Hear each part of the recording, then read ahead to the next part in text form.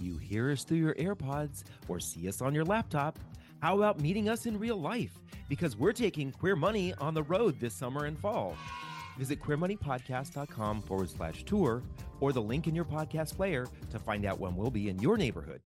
David, are you familiar with buckets and ladders? You mean Chutes and Ladders? No, David, I'm talking about life. You mean the board game Life? No, real life with 401ks, IRA rollovers, and Roth conversions. Oh, you're talking about the early retirement benefits of Roth conversion ladders. Yeah, I don't really know what I'm talking about, which is why we invited accountant Brandon Clark of Reexamine Wealth onto the Queer Money Podcast, episode 308, to talk about Roth conversion ladders and how they can help us and our Queer Money listeners retire early. Yeah, good thing we're not doing this alone. Take the first step in retiring early by paying off your credit card debt. Get your free copy of the 7-Step Credit Card Debt Slasher at queermoneypodcast.com. Now, on with the show. You're listening to the Queer Money Podcast, personal finance with a rainbow twist. Queer Money is dedicated to financial independence, financial well-being, investing knowledge, and the intersection of all things money as an LGBTQ person. Queer Money is made possible by Capital One. Capital One believes that financial well-being includes your mental, physical, and financial health. Check out CapitalOne.com today. Gainbridge sponsors the best, including the Indiana Pacers, Indiana Fever, Indiana 500, and the Queer Money Podcast. That's because Gainbridge believes dedication is an essential component of success in every community. Visit Gainbridge.life today. Hello, folks. Welcome back to another episode of the Queer Money Podcast. So today we're going to be climbing some ladders, both metaphorically, but also in our discussion. Accountingly. Right. So we're gonna cover a topic that honestly several of you have asked about in the Queer Money Facebook group. And John and I are interested in this topic as well for our personal finances. And so this is a topic that we're really kind of excited to uncover. But because there are so many places this conversation could go and it could go to some very deep places, we're going to try to cover a high level version of this. So we're going to climb it slowly. And of course, because we are talking about a topic that's related to taxes and related to retirement and your future, we suggest that you work with a professional if you're going to attempt this. Don't do this. What do they say? Don't do this at home alone. No, Don't try this at home. Don't try this at home. Right. Do not try this at home. There definitely talk to an accountant or a financial services professional of some shape or form. Right. And because it's a topic that John and I are not super familiar with, haven't gone through it on our own, we have invited Brandon Clark onto the podcast because Brandon not only has the tax background, but he has financial planning background. And he is going to help us uncover and answer some questions that we have and ones that you have all asked us in the group as well. The key takeaway here, though, is if you want to get free advice from anybody, have a podcast. Well, none of this is going to cover our specifics, but welcome to the show, Brandon. Thank you very much. Thank you. Thanks for having me. Yeah, before we get started, just to give people a little bit of background, I have to say it, and I guess I have to say it this way. Someone's got to love it, right? It's not us, but someone's got to love it. So how did you get into accounting, especially taxes and accounting? Why is that your forte? Oh boy, where do I start? So let's see. I mean, believe it or not, I didn't wake up and come out of the womb wanting to study and be an accountant and learn all the tax code rules that there are. You know, basically, it was the type of thing. I got out of school. I graduated from college in, what was it, like 2004. There was economic uncertainty. Jobs did not come easily. I went to a liberal arts school. And of course, at liberal arts school, you get these generic degrees. I majored in economics and sociology, which translated into lots of knowledge, but not a lot of practical knowledge. I did take an accounting course in college, though, and that's where I learned, this is interesting. It's a system. It's usable. It's the language of business. As I was thinking about what to do, one of the other things was I lived in Washington, D.C. Lawyers in Washington, D.C. are a dime a dozen. So from that standpoint, it was like, I was kind of considering these two paths, so I was thinking, scarcity and also demand and getting to learn the language of business. Maybe accounting actually makes sense. And it actually did. I was able to, one of the other things was that independence was important to me. Even way back then, I didn't know what FIRE was, but I had this hunch that I wanted to be able to do something on, to have my own practice of some sort, to basically, I could accumulate enough knowledge in some sort of topic, and then I would be able to kind of write my own ticket, gain more freedom. So kind of all those pieces together put me down this direction. Nice. So you went back to school and became an accountant, huh?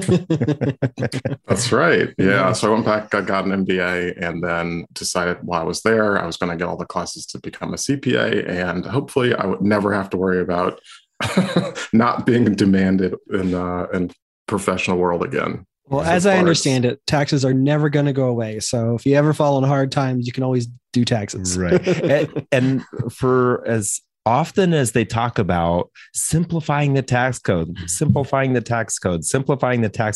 that is something that just keeps getting bigger and bigger and bigger. That's like asking Congress people to have to not be able to place public trades. Yeah, right. Yep. So you do have a new passion now, which is exciting and something that we're into as well. When and how did you discover FIRE, and what inspired you to start going down the path of early retirement? I discovered FIRE, believe it or not, through family, so to speak. Before FIRE was even like a thing, I had a father and my grandfather, both were pretty thrifty and savvy with money. And they raised, my brother and I in a way where they always focused on what money can do for you, thrift, making sure that you get value for your money, and connecting the fact that you actually go to work every day and have to earn money as well. So you might as well do something that is meaningful and that you want to do. And so I had some great influences that way. And then, a little earlier, I was talking about getting out of school and just, starting my first job. And it was just that feeling of, working so hard and just kind of, not being able to be outside and enjoying the world of things. And so I just knew that I wanted to kind of be as optimal as I could with my work. And so it was like, as I started to read all these personal finance columns, I think the first one was Michelle Singletary in Washington Post. I don't know if any of listeners are fans of hers, but she's pretty great. And then I started to find Mr. Money Mustache, read the blogs, and then there were podcasts, and it was like, oh, wow, I love all these podcasts too. And so it was just like, finally, all of these people who are speaking the same language as my family, and all of these thoughts in my head, speaking them into existence or whatever it is. But you must be one of the unicorns, right? Because I think that the vast majority of us are not raised in households where we have parents who are sharing that kind of knowledge with us. Most of the time, I think, especially in the personal finance content creator space, we just find that there are a lot of people who have a bad money backstory, right? Either they're paid off a ton of credit card debt or student loan debt or some form of debt, or they were financial messes like John and I were. They have that kind of backstory, but there are few and far between. There are some people who somehow seem to do it right all along the way. Well, I consider myself very lucky to have had that background, but I can't say that I don't have my own money stuff too. Everyone's got it in some way. Like everybody's got a skeleton, right? My own scarcity mindset and things like that too. So anyway. So as we climb this ladder, we're going to start talking a little bit more about retirement, right? And that's Sure. kind of the place we're going to take this first.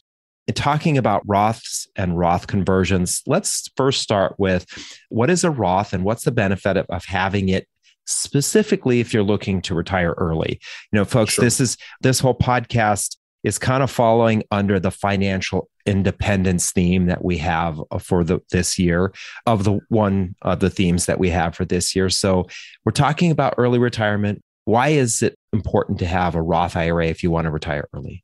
So first off, a Roth IRA it's a retirement account. Basically, you're able to put money into the account, and the contributions that you put into the account are going to be tax-free to you. And then, obviously that money will get to grow. And then if you follow the rules and don't take the earnings on that money out until after retirement, then, you're going to get to take out those earnings as well, tax-free. So Anyway, back to the original question. Why do you want to have a Roth IRA? The main thing is flexibility. It's sort of flexibility, but then also control. Ultimately, you want to be able to kind of roll with the punch, like during retirement or at any time, basically, you want to be able to control taxes and kind of have flexibility to make your tax liability as low as possible.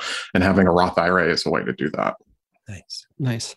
Can you explain how the Roth IRA might provide a little bit more flexibility with early retirement strategy than, say, like your 401k or a traditional IRA? Sure. So, like I was saying before, the fact that you can pull money out of that Roth IRA tax-free, that's going to enable you to avoid the 10%. So if you're pulling out just the contributions during early retirement from that Roth IRA, that's going to enable you to avoid the early withdrawal penalty that happens. Basically you're accessing money from your retirement account before 59 and a half. Mm-hmm. So if you set things up right, then you can have this flexibility. And that's essentially part of what we're trying to strategize here. Let's just give an example here, folks. Let's say at the age of 25, I got into the whole FIRE thing, and I decided that I was going to start putting away $5,000 a year into my Roth account. I need that for the next 20 years. You're basically saying that I have $100,000 of contributions that I could pull out of that account before I reach 59 and a half to be able to use however I want to use that, right? Correct. And not have to pay the 10% penalty, not have Correct. to pay any taxes on that. That's where the part of the flexibility comes in, right? And then what you're saying is that after 59 and a half, then anything that's in the account, I can withdraw and not have to pay taxes on that either. Correct. Including the gains. Right. Yeah, the gains. Right. Yep. Capital One strives to inspire a better financial path for everyone, including the LGBTQ plus community, through access to credit, tools to manage debt, and product features. Digital products such as CreditWise and eKnow are designed to take the stress out of money by helping you manage credit, a key source of potential stress, and stay on top of spending without worrying all the time. Sign up for CreditWise for free today. Heard a rumor about annuities? Cut out the noise by visiting Queer Money podcast sponsor Gainbridge at gainbridge.life to learn more. So I'm curious from your experience, this might be hard because everybody's FIRE number is different. Mm-hmm. Is there because you want to contribute to your Roth IRA and you want that money to grow over time? Because even if you want to FIRE early, you want to make sure you have a nest egg by the time you're 65 or 70 years old and likely won't be able to work anymore unless they figure out how to make us live forever.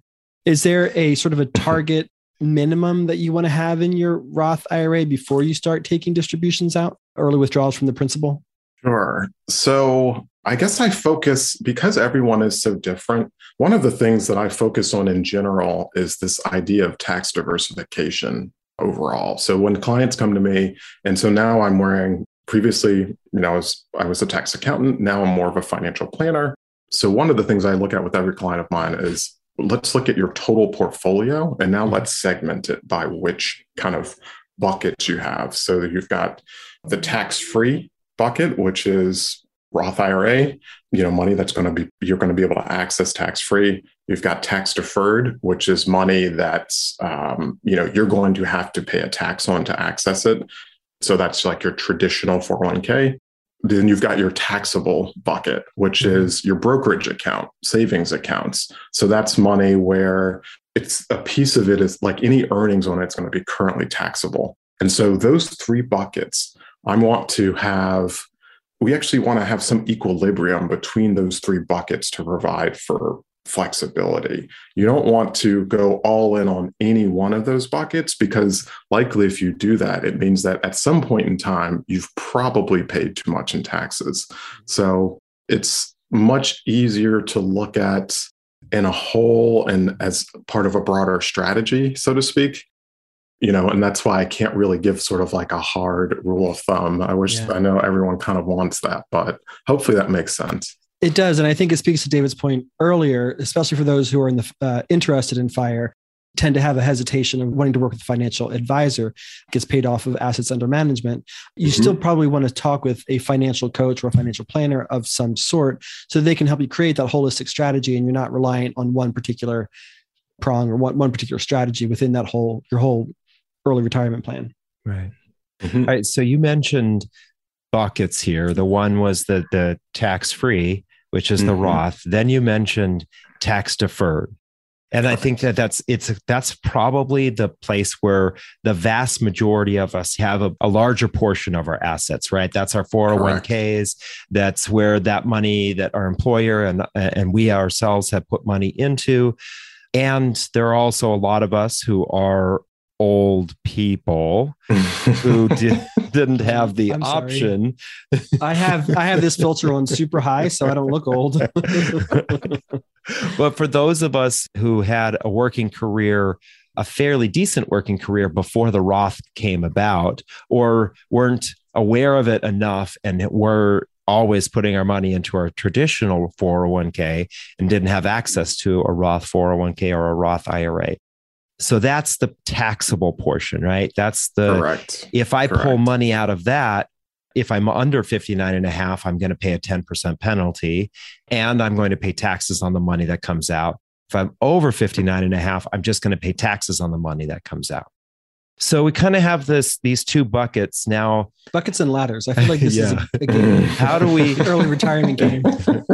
How do we take from one bucket and put it into the other game. bucket? Right. This is the whole crux of this. What is a Roth conversion, and what are kind of some of the rules around it? Why is it so popular with the FIRE community, and especially as we get to this point of doing these regularly? What's the value? Sure. So a Roth conversion, it's a tactic that allows you to take money from your 401k, traditional IRA. I was going to say, typically what you're going to have to do is if it's in a 401k, you're first going to have to move it to a traditional IRA, and then it's going to move from the IRA to the Roth IRA. But the idea is that you're going to pay taxes on the money in the year of the conversion. The IRS has a 5-year rule where they say you have to wait 5 years until you're able to access that money. And so what the Roth conversion allows you to do is to get money out of that tax deferred bucket and into that tax-free bucket.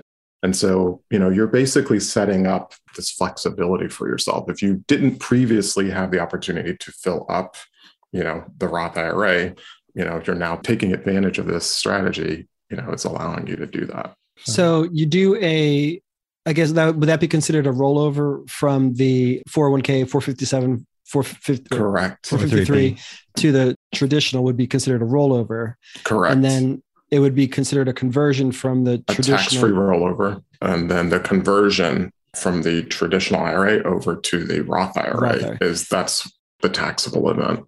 Okay. And then the money needs to stay in there for 5 years before you can start tapping into it to fund your early retirement.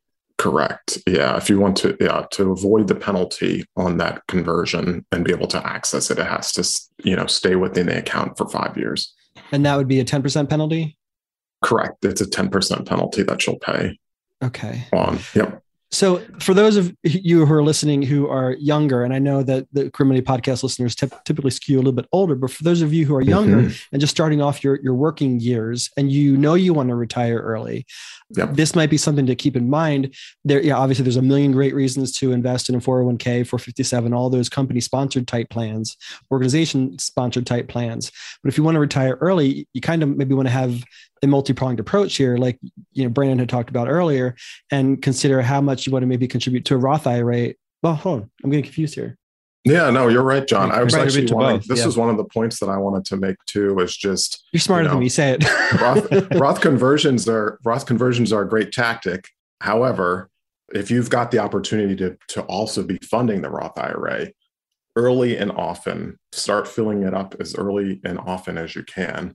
And so that by the time you get out to your retirement date, especially if you want to retire early, you'll have those contributions in, and that'll be money that you can access. And you'll also have remaining money in the earnings that's had time to compound. So that's exactly what I was going to say. Thank you for articulating it better than me. Right. So I know that a lot of people say max out your 401k and then put money into your Roth IRA. You're saying, obviously, it really depends on the situation. Some people who can max out their 401ks, this is kind of a funny thing to say, but some people do make too much money, right, to be able to contribute to a Roth IRA. So you may be at a point where you're not able to contribute. But you're also saying that maybe it might make sense to not contribute, max out your your 401k. You might want to put money into your 401k and put some money into a Roth IRA. Yeah. And this is another one of those where like it can depend. I hate to say that too much, but if you want to retire really early, then you really you may want to forgo some of the tax deferral that from putting in the 401k and actually, make sure that you're starting early fund that Roth IRA. The other thing too, though, is you've got two different limits you're working with. So if you're a high earner and you put all of your money into your traditional 401k, and then you still have the ability to fund your Roth IRA, then, hey, you've still got the ability, you're still funding both. So, there's just different things to think about depending on sort of, when you want to retire, how high is your income now, different pieces like that. So I'll put a stake in the ground. I'll say that if you're trying to figure out how much to put into your company sponsored plan versus your Roth, maybe at minimum contribute enough to your company sponsored plan to get the match. And then maybe after that, go for the Roth or some other equation, because otherwise you're losing money. Correct. All right. So let's start climbing this ladder here. We know what a Roth is. We know what a Roth conversion is. That's moving money from one bucket to the other. What is a Roth conversion ladder? All right. So the Roth conversion ladder. So it's essentially a tactic that's going to allow you tiers of tax and penalty-free money for later years. So, basically the ladder concept is it's a multi-year strategy. You're going to do some this year, you're going to do some next year after that. I was going to say you may do one from here until you're like 70, basically, if it works out right.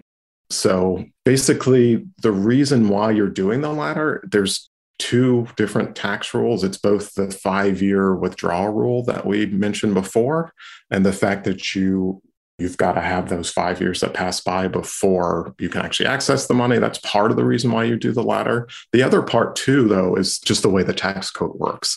So we have what's called a graduated tax system, and I'll try to make this as simple as I can. But basically, as your income kind of notches up, it's like you're kind of climbing these stairs. And then after each stair you climb, so to speak, with your income rising, you pay tax at a higher level. And so when you think about your Roth conversion, that's going to add money to that highest step. And so part of what we're doing to do a successful conversion ladder here is that we don't want to pay tax at too high of a level. We don't want to pay more taxes now than you're going to pay later on if you had just waited till you early retired to take that money out. So the ladder strategy helps us to figure out supposed to kind of optimize what's the right amount to take out for a given year so that we can kind of start to, you're basically setting up money for yourself later on. So is because the concern is, I think, is what you're saying. If you take too much out in a given year, you could bump yourself into the next tax bracket. Correct. And that's something you want to avoid. And that'll be contingent on what your income is, right? Yes. Right. Yeah. So I could be earning $50,000 a year and be in a lower tax bracket. Obviously not the lowest, but in a lower tax bracket. But then if I decided, okay, I've got $100,000 sitting in my IRA rollover that was previously at my previous employers, I want to convert all 100,000 of that. You would probably say, hold on. Doesn't make sense. I was already like, oh my gosh, calm down. Right. You would probably say, hold on. Let's actually run some numbers, right? Because that would then all of a sudden bump you into a really high tax bracket. Correct. And you would pay a lot. So you would probably say, this is where it makes sense for you to start thinking about doing it as a ladder, where every year over a number of years or on here on out, you're going to roll some over. Okay. Yep. That's exactly it. And so I actually have put together, 4 different questions to kind of help guide people on this. And so the first question is, what's your current marginal means highest. What's your current highest tax bracket or tax rate? Second question is, how much will you spend later on in retirement the year that you're trying to fund? Have some idea of what that is. The next part is, will a conversion actually save you taxes? When we look at that amount that you're trying to fund later and the need to pull out, money from your retirement accounts, are you actually going to be paying a higher tax now versus later? And then the final question is, what's the optimal amount to convert?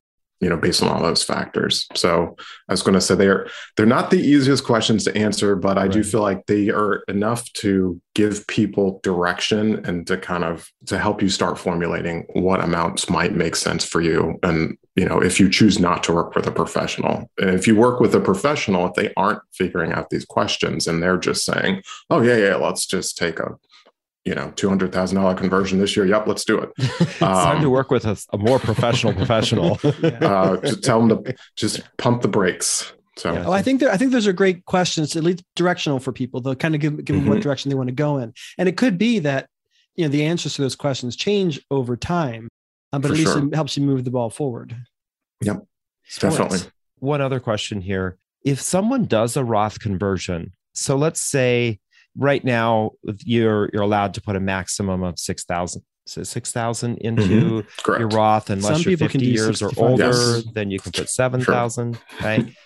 But if somebody does a conversion, and let's say I did a conversion, if you're I was talking to Brandon, if you're not watching this on YouTube, John is making eyes at me right now because of my comment about our accountant jokingly last year said I'm now able to put $7,000 a year into a Roth IRA. So I'm over 50. Anyway, let's get back to the question.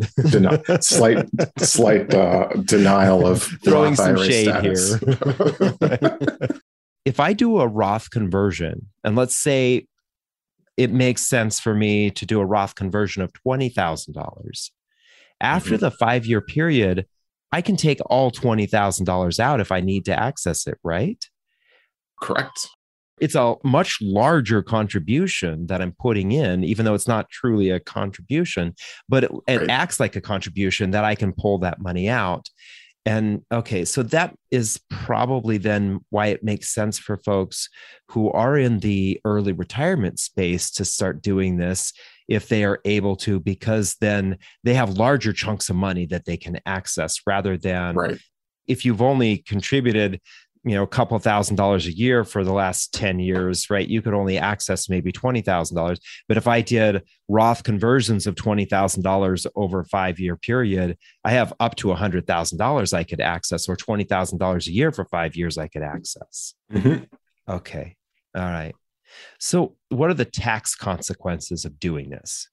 Sure. What happens to my taxes if I decide I've got $20,000 that I want to roll over into from my traditional 401k or roll over into a Roth IRA? Sure. Yeah. So it's essentially that you're going to end up paying taxes at your highest tax rate. So, basically you're going to, when you look at your tax return, you'll see, your wage income, your dividends or interest or whatever there is. And then I like to say on top of those pieces, think about the amount that you're potentially going to convert, and that will be added to your taxable income. Then, of course, you'll be able to deduct out your standard or your itemized deductions. And then that's basically going to determine what tax rate you pay. So it's just that marginal federal, and then depending on what state you live in, your state taxes as well. That's why it's really important to understand when you're doing these conversions, because you could bump yourself up into a higher tax bracket. Correct. So you want to make sure you don't do that. And it's not always bad to get bumped into the next highest tax rate, but we also just want to see, is that tax rate going to be, does it have the potential to be lower or higher than what you might do later on to access that money? And, it's not always the case that it's going to happen that way. And the other thing I was going to add to this is I had a few tips for a beneficial conversion. So the first thing is at the lowest tax rate possible. And so, basically you want to convert at the lowest tax rate you possibly can. These, I guess, a couple times when this applies are during lower earning years. So let's say one spouse takes some time off for, maybe unfortunately a layoff or having a child or the pandemic, and you just got tired of your job, whatever it is, you potentially are going to have a lower marginal tax rate. The other thing that to think about right now through 2025 is the fact that we do have lower tax rates that we're all paying. I was going to say probably 80% of people, I would guess, are paying a lower tax rate. In some cases, maybe 2%, some cases more like 8% than they were paying under the old tax laws. And those laws are in place through the Tax Cuts and Jobs Act through 2025. And I mean, who knows what'll happen then, but it's something to think about. Anyway, back to the rules. Second rule is as early as possible. The reason why I say as early as possible for these conversions is just that the earlier you convert, the earlier or the longer you're going to have for that money to grow within your Roth IRA.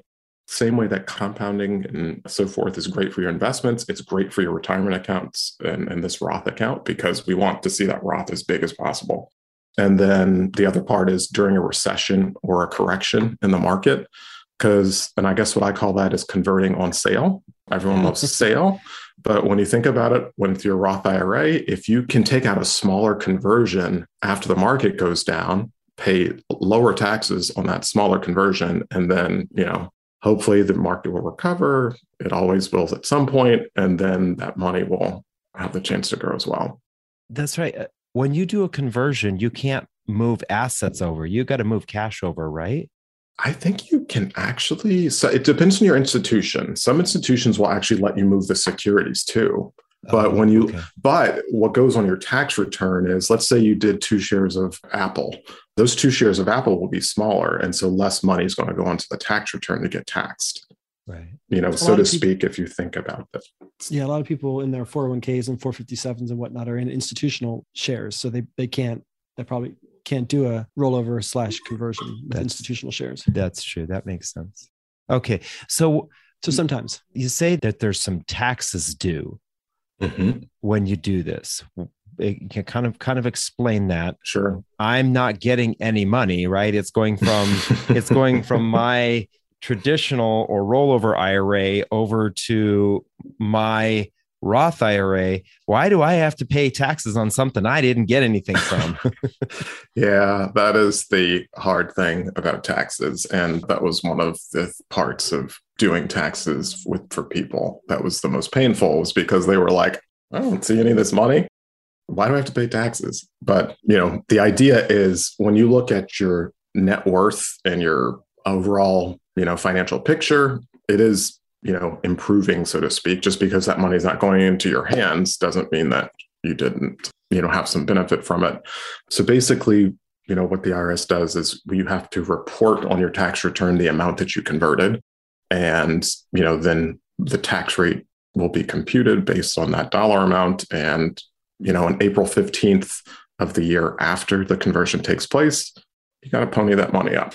So just be prepared for it. And it's best to come from, you don't want to act, I was going to say, it's best to come from money outside of a retirement account, because so you don't pay more taxes on it.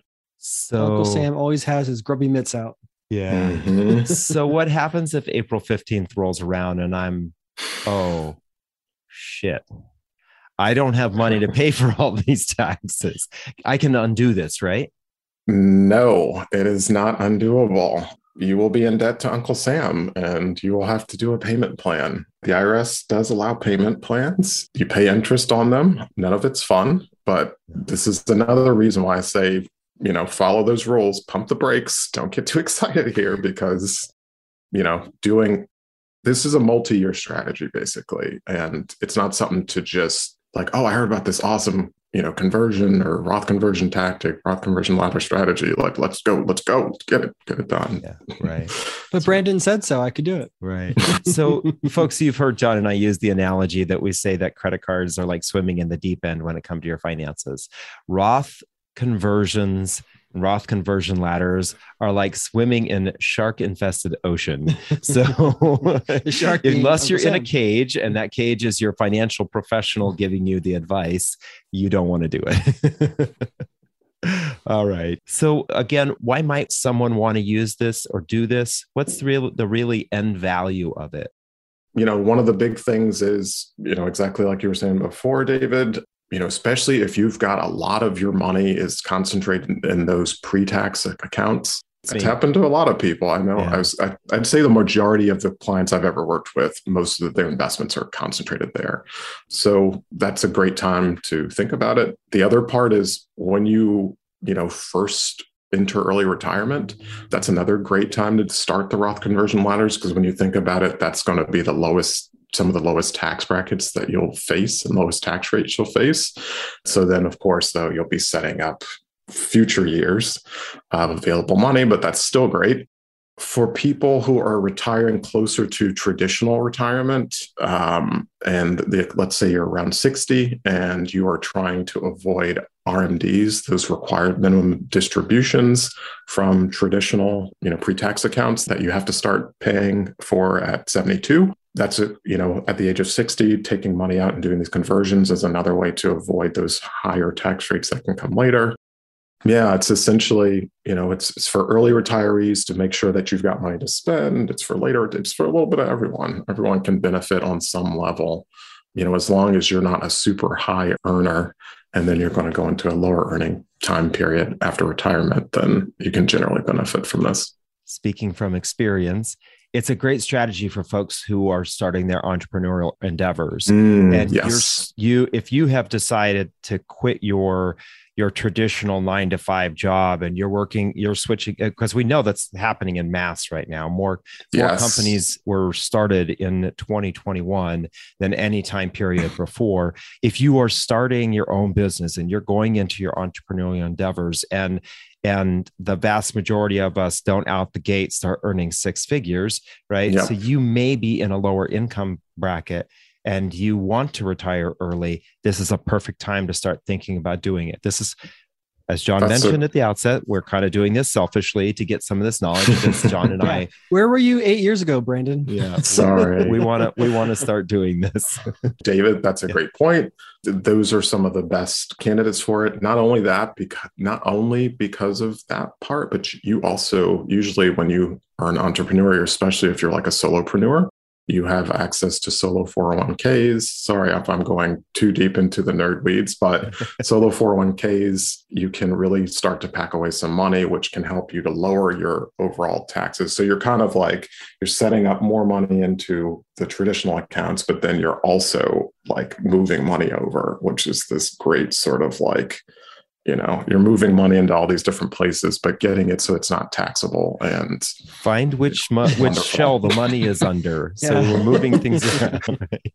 Yeah, I was going to say, I guess this is the part where people start to think about us tax accountants is like, you're just doing all these random things like moving all this money around, and it starts to get weird. But this is all legal stuff. It's not really that. There's nothing that you're doing that's seedy. It's just being savvy. Nice. I love it. I do have to say, I've had more boring tax discussions than today. This is actually quite entertaining and exciting. So I'm a little bit disappointed we didn't do it sooner ourselves, but maybe it's something we need to start considering. But to that point, you kind of alluded to it earlier. Since our listeners do skew a little bit older, is there an age? Do you reach an age when maybe this doesn't make sense, where it is cost prohibitive, where the value is just not there anymore? I would just say if you are skewing older, and you're also in your higher earning years, there may not be as much value. Like if you're in, let's say that you make $400,000 a year. So, you're probably in the higher, like 32% or higher tax bracket. And now you're trying to consider doing conversions. The case for doing them, especially if you're going to retire soon or retire early, it just may not be there. But, otherwise, like I said, even once you get towards like 60s, considering some sort of ladder, maybe your ladders are just a little smaller. It just depends on your case and how much you're looking to kind of fund and where your other money sources are. So one of the important things to think about is you mentioned the growth, right? In your traditional IRA, you pay taxes on not only the money coming out, but the growth that comes out as well, right? So you put the money in, you're paying taxes on the money you put in, but you're also paying taxes on that growth. Whereas in the Roth IRA, you're not paying taxes on that growth. So $5,000 today when I'm 60, sitting in my traditional IRA that grows to $50,000, I have to pay taxes on all $50,000. But if I move that $5,000 over to Roth IRA and it grows to $50,000, I don't have to pay taxes on any of that because I already paid the taxes when I moved the money over, when I did the conversion.